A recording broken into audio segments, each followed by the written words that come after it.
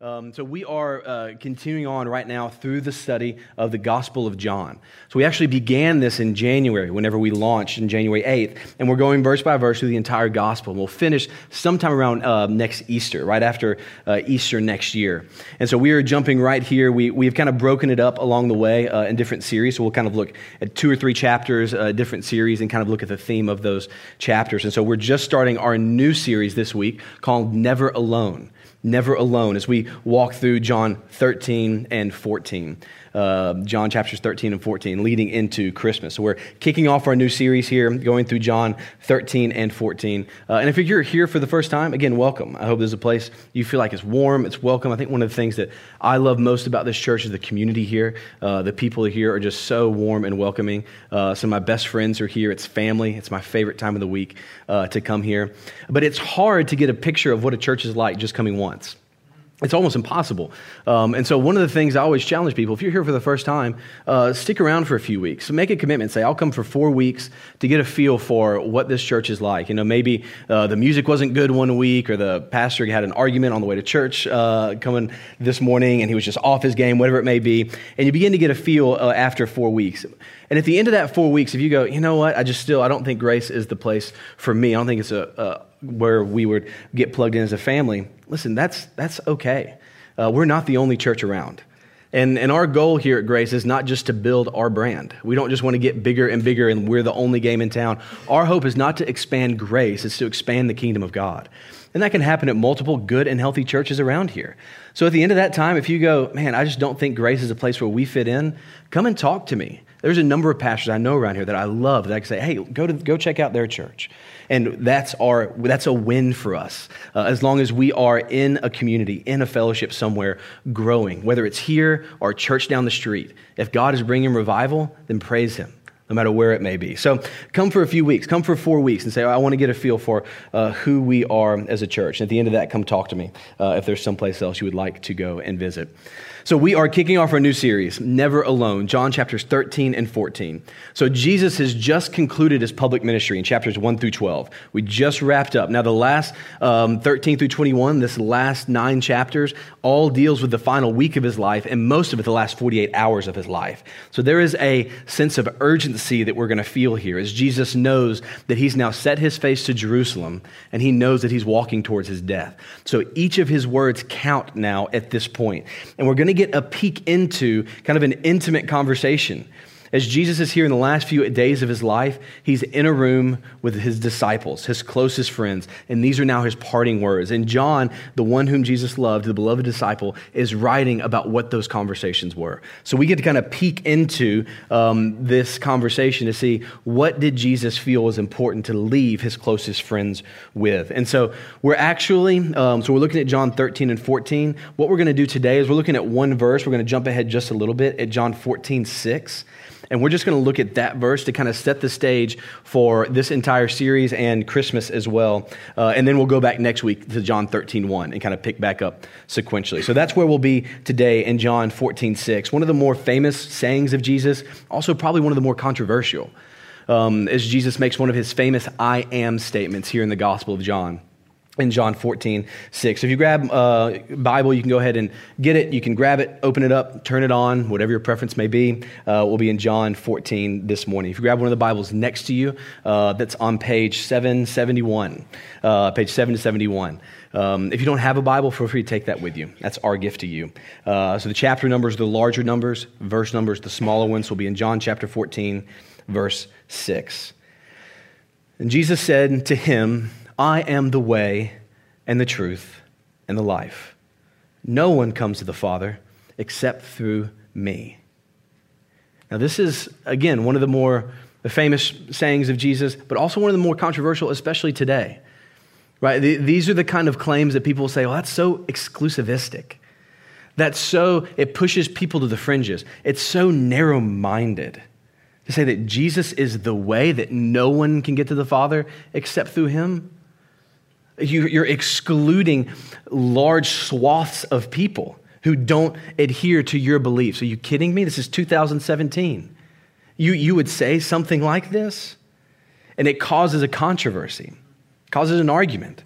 But what I want to do, kind of getting started off, before we dive into that verse, I want us to zoom back a little bit and look at the context of what's happening here to see what Jesus originally meant as he said it. As Jesus is here in John, at the very end of John 13, he's telling his disciples that where he is going, they cannot follow him. He says, but you will follow me afterwards.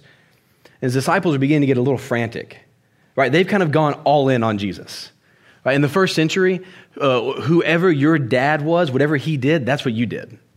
If he was a fisherman, you'd grow up, you'd be a fisherman. He was a carpenter, you'd grow up and be a carpenter. If your dad was a shoemaker, you'd grow up to be a shoemaker. That's how a lot of last names even got started. I don't know if you know any shoemakers. The ancestors were shoemakers, right? We love just clear, obvious stuff here. And so what you would do is you just follow your father's trade. And so a lot of these disciples were fishermen. They were tax collectors. They had careers that they were pursuing. And as teenagers, they met this guy and they go, okay, there seems to be something different about him. And they turned their back and they left everything. And they went all in on this guy, saying, okay, I believe that he is the Son of God. I believe that he is the promised Messiah from the Old Testament. He's the one who will restore the Davidic line of kingdom, and he will bring us back to prominence. He will overthrow this Roman oppression over us, and we will once again be great like we were in the days of David. This is the Son of God, the Messiah, and we're going all in on him. And they gave up everything. But Jesus here is telling them, hey, I'm about to leave, and by the way, you can't follow me. I'm about to die. And so you can imagine the disciples are going, what do you mean we can't follow you? We've given up everything to come and follow you. And you're just going to bail on us now? You're just going to leave? Are you kidding me? You're going to die? What about all the hopes and dreams that we had? And they're beginning to become frantic. They're beginning to be troubled. So that gets us to John 14:1, when Jesus looks at his friends. And you can imagine, I love the grace and mercy of God and the way and tenderness that he deals with his idiot people creation. Right? Jesus is here, and I can imagine if I'm in this scenario and I'm Jesus, and I've told these disciples, hey, I'm going to die, I'm going to die, I'm going to die. 3 years of public ministry, look what I can do. I can raise people from the dead. You just saw that a couple chapters ago. They didn't have chapters back then, but just for the sake of argument. You just saw that a couple chapters ago. I said 3 words, and the guy who wasn't dead, or was dead, is no longer dead. I could get people who were then blind their whole lives. I can give them sight. And I told you I was going to die. I told you I was going to be raised again. I told you my body would be torn down like the temple. 3 days later, I'd raise it up again. And you just still don't get it. And you're sitting here asking me where I'm going? If I'm Jesus right there, I'd be so frustrated and tell him, God, are you kidding me? I've told you this a million times. I'm leaving. I've got to go and die. It's a different kingdom that I'm bringing, not the one that you think. It's spiritual and it's eternal. You're missing the point. I've told you all of this. But how does Jesus respond? Jesus responds with tenderness. He responds with grace. Right? Even as they kind of stumble along, he comes alongside them. And I can't help but think of the image of my daughter who just turned 1 last Friday. And she's standing up on everything. She's starting to walk with holding on to stuff. And so we're trying to get her to let go and start to take steps. And she'll kind of get her center of gravity, wobble a little bit. We'll hold her favorite toy just beyond her reach. And she'll take 1 step and then fall on the ground. Now, as a father, do I look at that and I go, Millie, you moron, come on, just take a step. Are you kidding me? It's not that hard. Look, you just put 1 foot in front of the other. What are you doing? Come on. No, that's not what I do as a father. She takes a step and she falls and I start clapping. I go, way to go. That's incredible. I'm so proud of you. And she sits down and she just starts clapping and she feels the praise of her father even in her mistakes. That there's a type of tenderness there. And we see it so much more as God relates to us in the midst of our idiocy.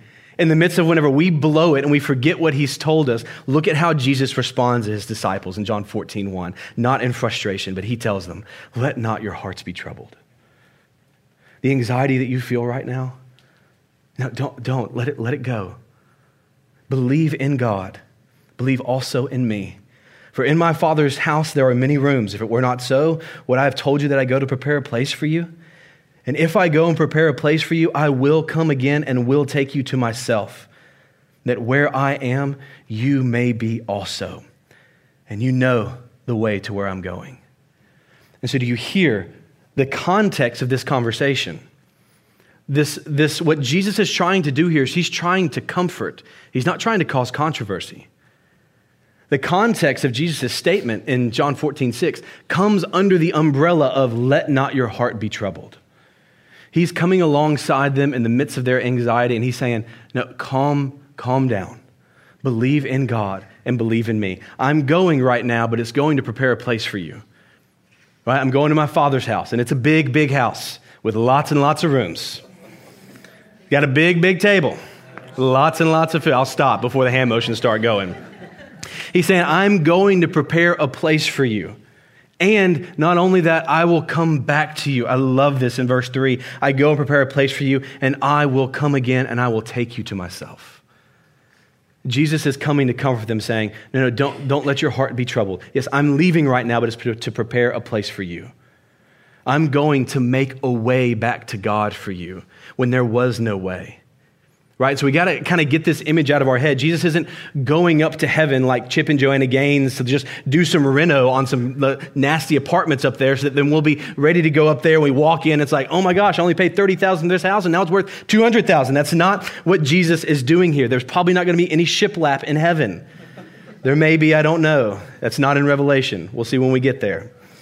For those of you who don't understand who Chip and Joanna Gaines, God bless you.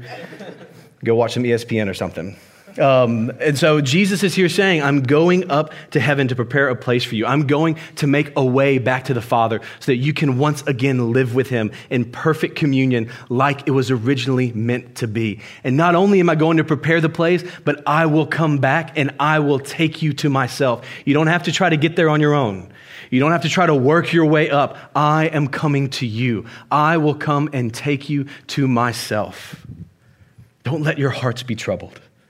Believe in God. Believe also in me. In verse 5, Thomas then said to him, Lord, we don't know where you're going. How can we know the way? So even after Jesus says this, Thomas, again, just poor Thomas, always painted in the Gospels as the guy that doubts. How would you like that to be your nickname? Doubting Thomas. I would be so much worse than Thomas. Anyway, here he is yet again, doubting. Lord, we do not know where you're going. How can we know the way?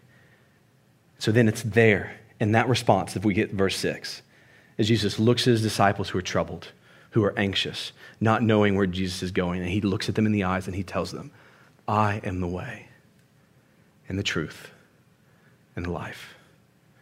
No one comes to the Father except through me. Jesus is striving here to give comfort, not controversy. He's striving here to give grace, not just to grumble. He's here to say, here is your hope. And it's not a religious system. It's a person. It's me. I am the way, the truth, and the life. So I want to spend just a little bit of time on each of those things as we move forward. And we'll be looking at each one of those in a different point. So 4 simple points today. Jesus is the way. Jesus is the truth. Jesus is the life, and Jesus alone. Jesus is the way, the truth, the life, and Jesus alone. I'm not very creative. I just let the text determine what my outline is. So first, Jesus is the way. What does he mean here? What he means here is he's saying that you need to understand that there is a gap between you and God that you cannot cross. There is this chasm that has now separated you from God because of the choices that we've all made, because of our sin and our rebellion, turning away from God, saying, you know what, I think I know better than you do. As we kind of look to him and turn away from what he has told us to do, that has created now a gap that we have all fallen short of the glory of God, every single one of us. And there is now no way back to him. There's nothing that we can do to earn. There's nothing we can do to make our way to him. There is now this impossible situation and an infinite gap because of our sin. And again, you may go, man, why use words like that? Sin? Who can say what sin is? And not only that, how can there be that much of a punishment, that much of a separation and gap because of a small decision? It doesn't seem like the two match up, right? I hear this all the time. That decisions made here having eternal consequences and eternally separating us from God, those two don't seem to be the same. It doesn't seem like the punishment fits the crime. But again, I've told this illustration before, but I want to share it again because it's just so helpful. Because what we do is we focus in and zero in on the actions themselves and say, I'm not that bad, right? I'm not perfect, but I'm also not that bad. But it doesn't seem like God would punish me just because I didn't believe in Jesus for eternity, separated from him, and he's not going to punish me, pouring out his wrath on me. I mean, there's a million worse people out there. Right? You just look through history and you see some incredible examples of evil. Gosh, turn on the news today and you see incredible examples of evil. You look at Gainesville, Florida, and what's happening right now is Richard Spencer, one of the leaders of the alt-right white supremacy movement, is the embodiment of evil that messages from the pit of hell saying that someone is better than someone else just because of what color their skin is. That is evil. All we have to do is turn it on and go, well, I'm not as bad as that guy.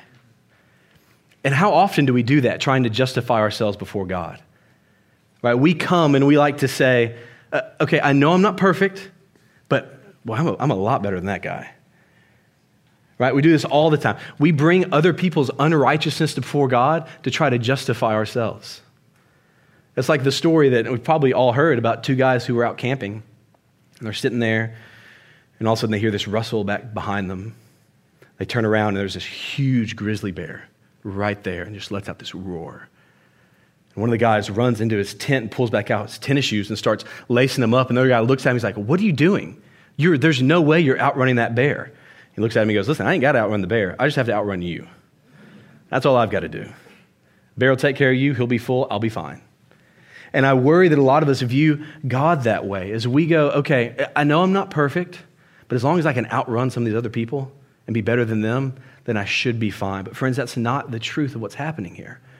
Our sin causes an eternal separation from him. And there's nothing we can do to bridge that gap.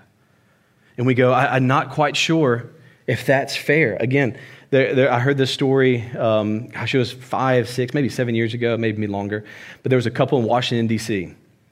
who somehow made their way into this White House event without having any invitation. I don't know if you guys remember this.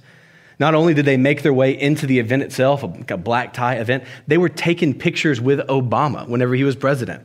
Just kind of up next to him, snapping some selfies, populating their Instagram story. Like, hey, me and the prez. Weren't invited, just showed up. After it kind of got found out that these people weren't on the list and who knows what they could have done if they didn't do anything but take pictures with the president, they were banned from the city of Washington, D.C., from the entire district. They weren't allowed to come back into the city limits because they showed up to a party uninvited. Now, let me ask you, I may be alone here, but have you ever showed up to a party without an invitation? Right, I do this not all the time. I did it more before I was married and learned some sensibilities. Right, I think that's one of the gifts that God has given man is to give him a woman to make him sensible and no longer a caveman.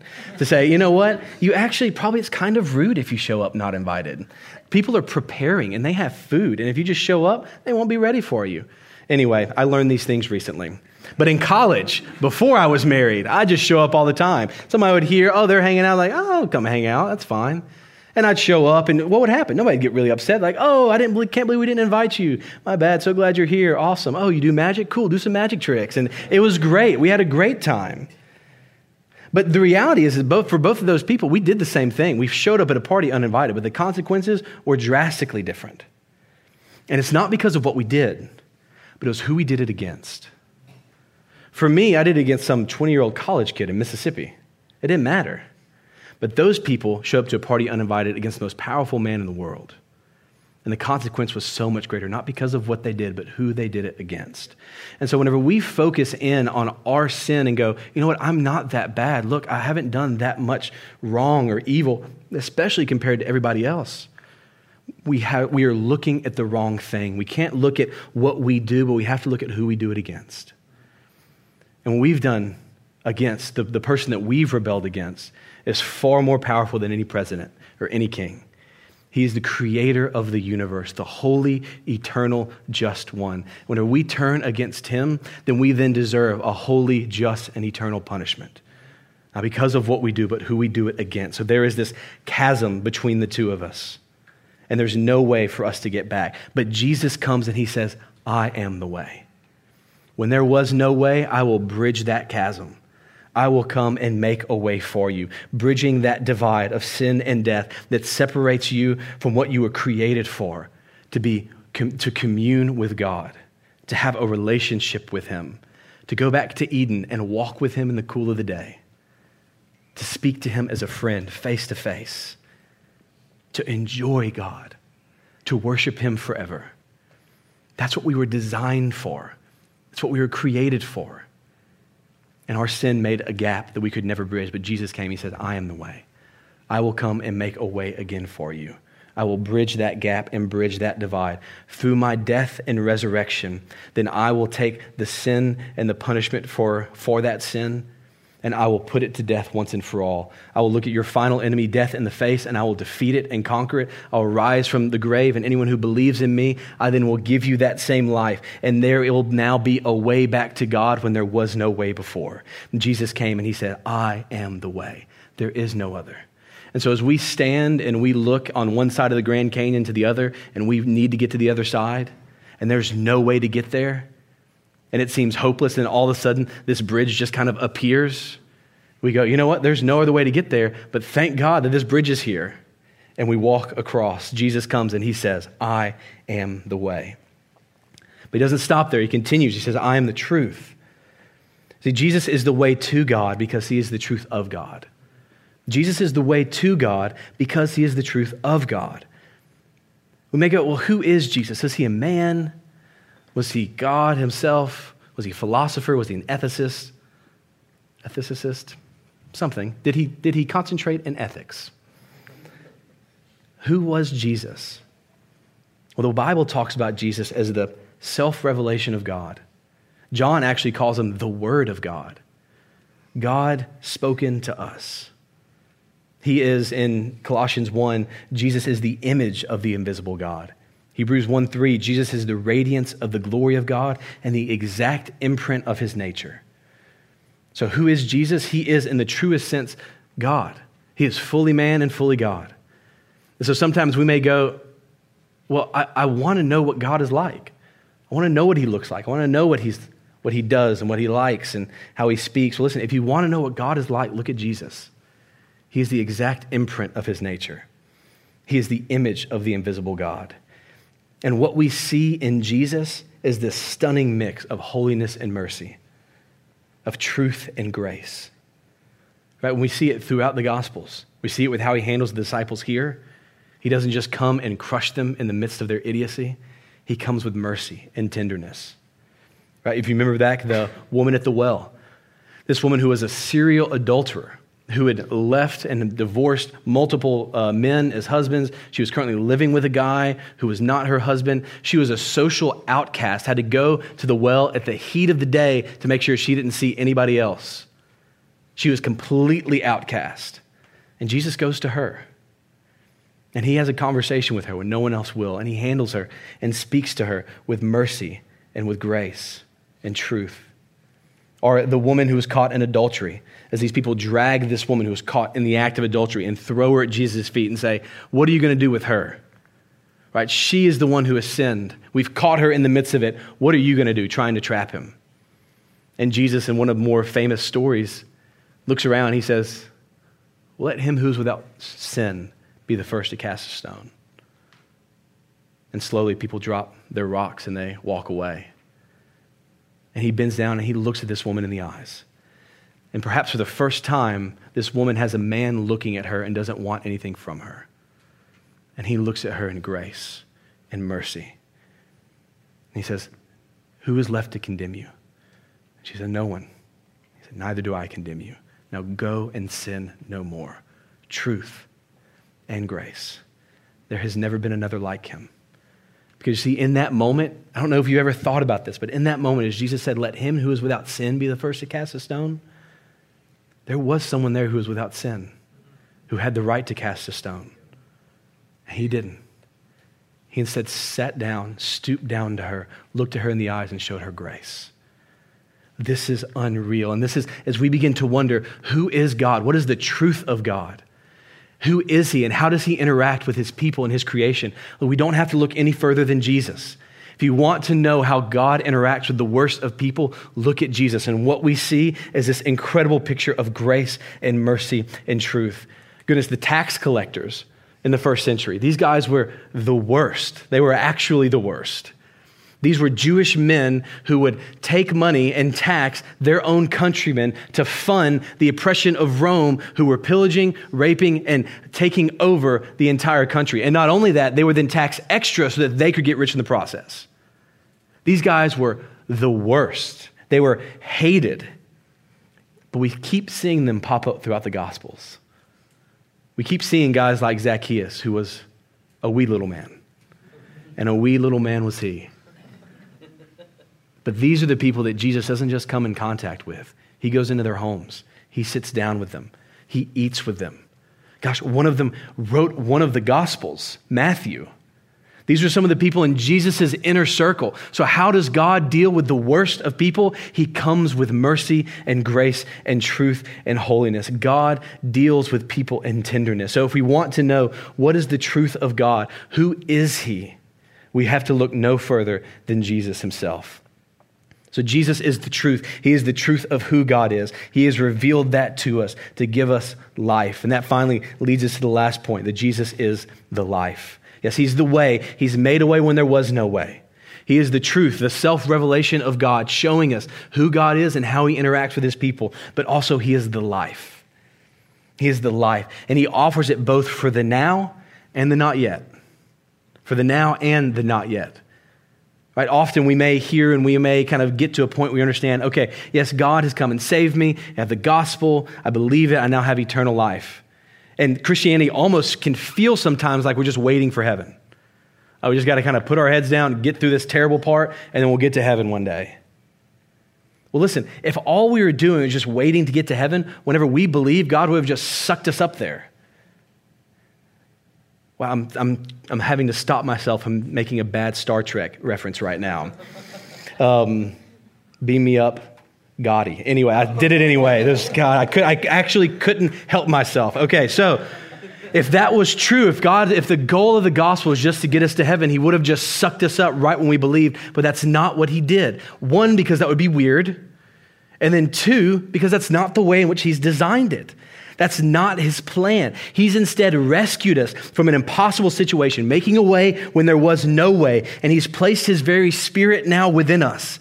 And now he's using us as heralds of this good news, this gospel, that there is now a way back home. There is a way to have communion once again with God. There is a way to restore this fractured and broken relationship. There is a truth to be known. There is a way home, and there is true life. And he's talking about now.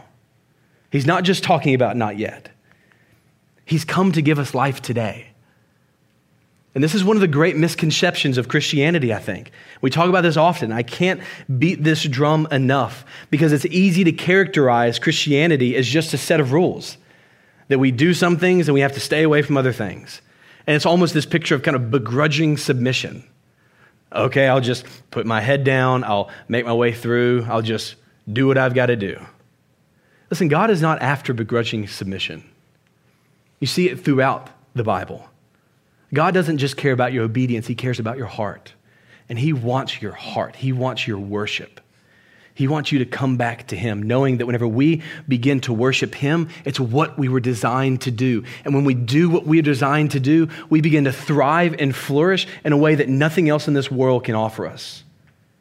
Because we are all created to worship. Every single one of us.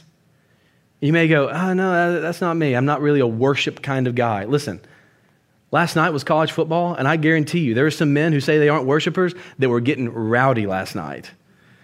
Alabama's beating Tennessee 45-7, and you see all across Tuscaloosa men going crazy. And so I don't believe the lie that people say they aren't worshipers. We all worship something because we were created to. But the problem is we're looking for things in this earth to try to fill that void of what we were created to worship. And listen, I know that Nick Saban's incredible, but there's going to come a time when Alabama football is going to let those people down. And it can't fulfill what they were created to worship. And we try all we can to try to cram something in that reflex that we have to worship, whether it's our jobs, maybe our families, goodness, our kids. You see this all the time. People try to worship and find fulfillment and joy and satisfaction through their children. But listen, the reality is they can't do it. Twofold, you will be let down and you will crush them with a weight that they can't carry. With our spouses, they can't fulfill you. They cannot. Don't put that on them. They can't do it. They will not bring you joy in the way in which you were designed to have it. It will leave you frustrated and wanting more and always looking for something better, and it will crush them under the weight of your expectation. Listen, wives and children and jobs, they are good things created by God, but they are crummy gods. They can't carry that weight. And so, yes, we were designed to worship, but there's only one who can truly fulfill our worship. There's only one who will not let us down. There's only one that whenever we come to him, we begin to thrive and fulfill our deepest desires and satisfactions. Right? I mean, there's a great philosopher back in the 70s that wrote, "I can't get no satisfaction." But he nailed it. He's exactly right. There is nothing here in this world that can satisfy what you were created for. There's only one who can bring that kind of life, and it's Jesus. He will never let us down. Money, a better marriage, more obedient kids, sexuality, a better job, a nicer house, whatever it may be, it will not satisfy you. Hear me say that. Having more of what doesn't make you content right now will not make you content. You hear me there? For some reason, we believe if we just had more of the stuff that we already have that doesn't make us content, if we just had more of it, then we would be content. Friends, it won't. You'll get there and it will just let you down again. Read Ecclesiastes. Listen to some of the most famous celebrities around today and hear how terrible their life is because they finally reached the end of it and they've seen, wow, this really can't satisfy. Friends, there's only one who can. There's only one who brings life. And all of these thou shalt and thou shalt nots and these commands in the Bible, they are given not just for our begrudging submission, but they are given to us to lead us to life. They're guardrails to say, if you operate in these boundaries, then you will fulfill what you were created to do. You'll begin to thrive and flourish and have life today. Jesus is the life. And lastly, Jesus alone. Jesus alone. There is no other way. Again, people go, man, this is 2017. You kidding me? You're going to be that exclusivistic to say that there's no other way? That's ridiculous. And that is pressing in the one virtue that remains in our society, and that's tolerance. That this is the one thing that we hold up to say, okay, as long as we tolerate everyone, then that's really the only thing that matters. And this flies in the face of that. And people go, it's narrow-minded, it's bigoted, and it's ridiculous. Well, let me kind of step back and put it another way. If I say, okay, Christ and Christ alone will give you life, people will go, oh, that's narrow-minded. But if I were told you that food and food alone will give you life, is that narrow-minded? Is it narrow-minded to say, hey, if you don't eat, you're going to die? And it's food that gives life.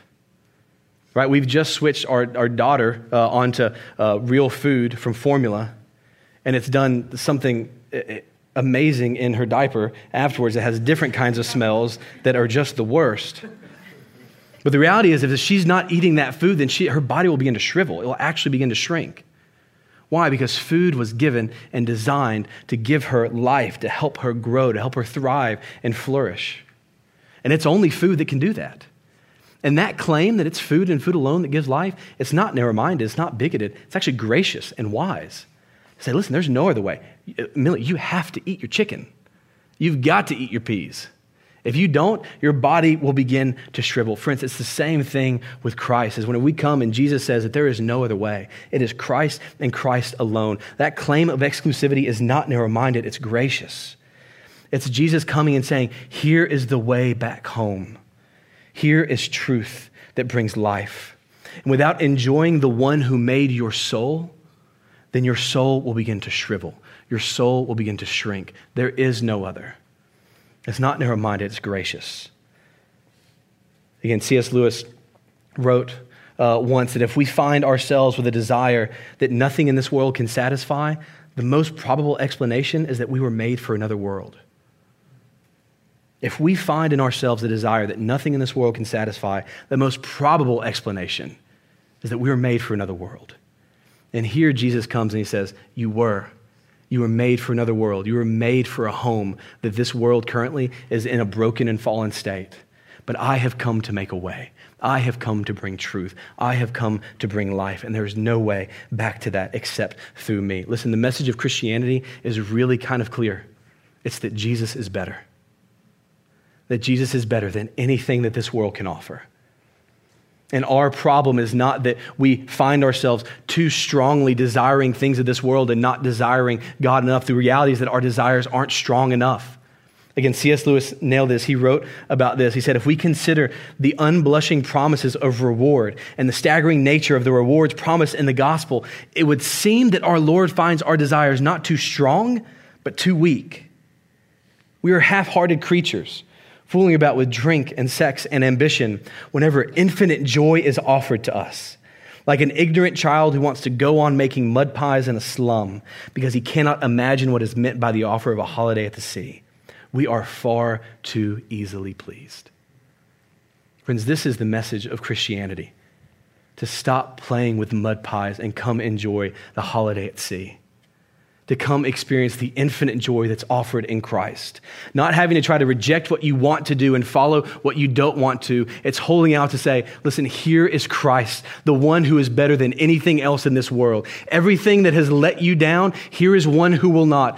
Come, he is better. He is better than your relationship with your spouse. He is better than your relationship with your children. He is better than all of the money that you can accumulate, all of the power and fame that you can build for yourself in this life. He is better than any promotion that you can try to earn. He is better. He is greater than any trial or circumstance or suffering that we go through because he gives us hope in the midst of us. He gives us a way in the midst of a way when there was no other way. He gives us truth whenever there was none. He gives us life whenever there was none. He comes and he says, I am better. Would you choose me? Stop being so easily pleased and come to me and you'll find rest and you'll find hope.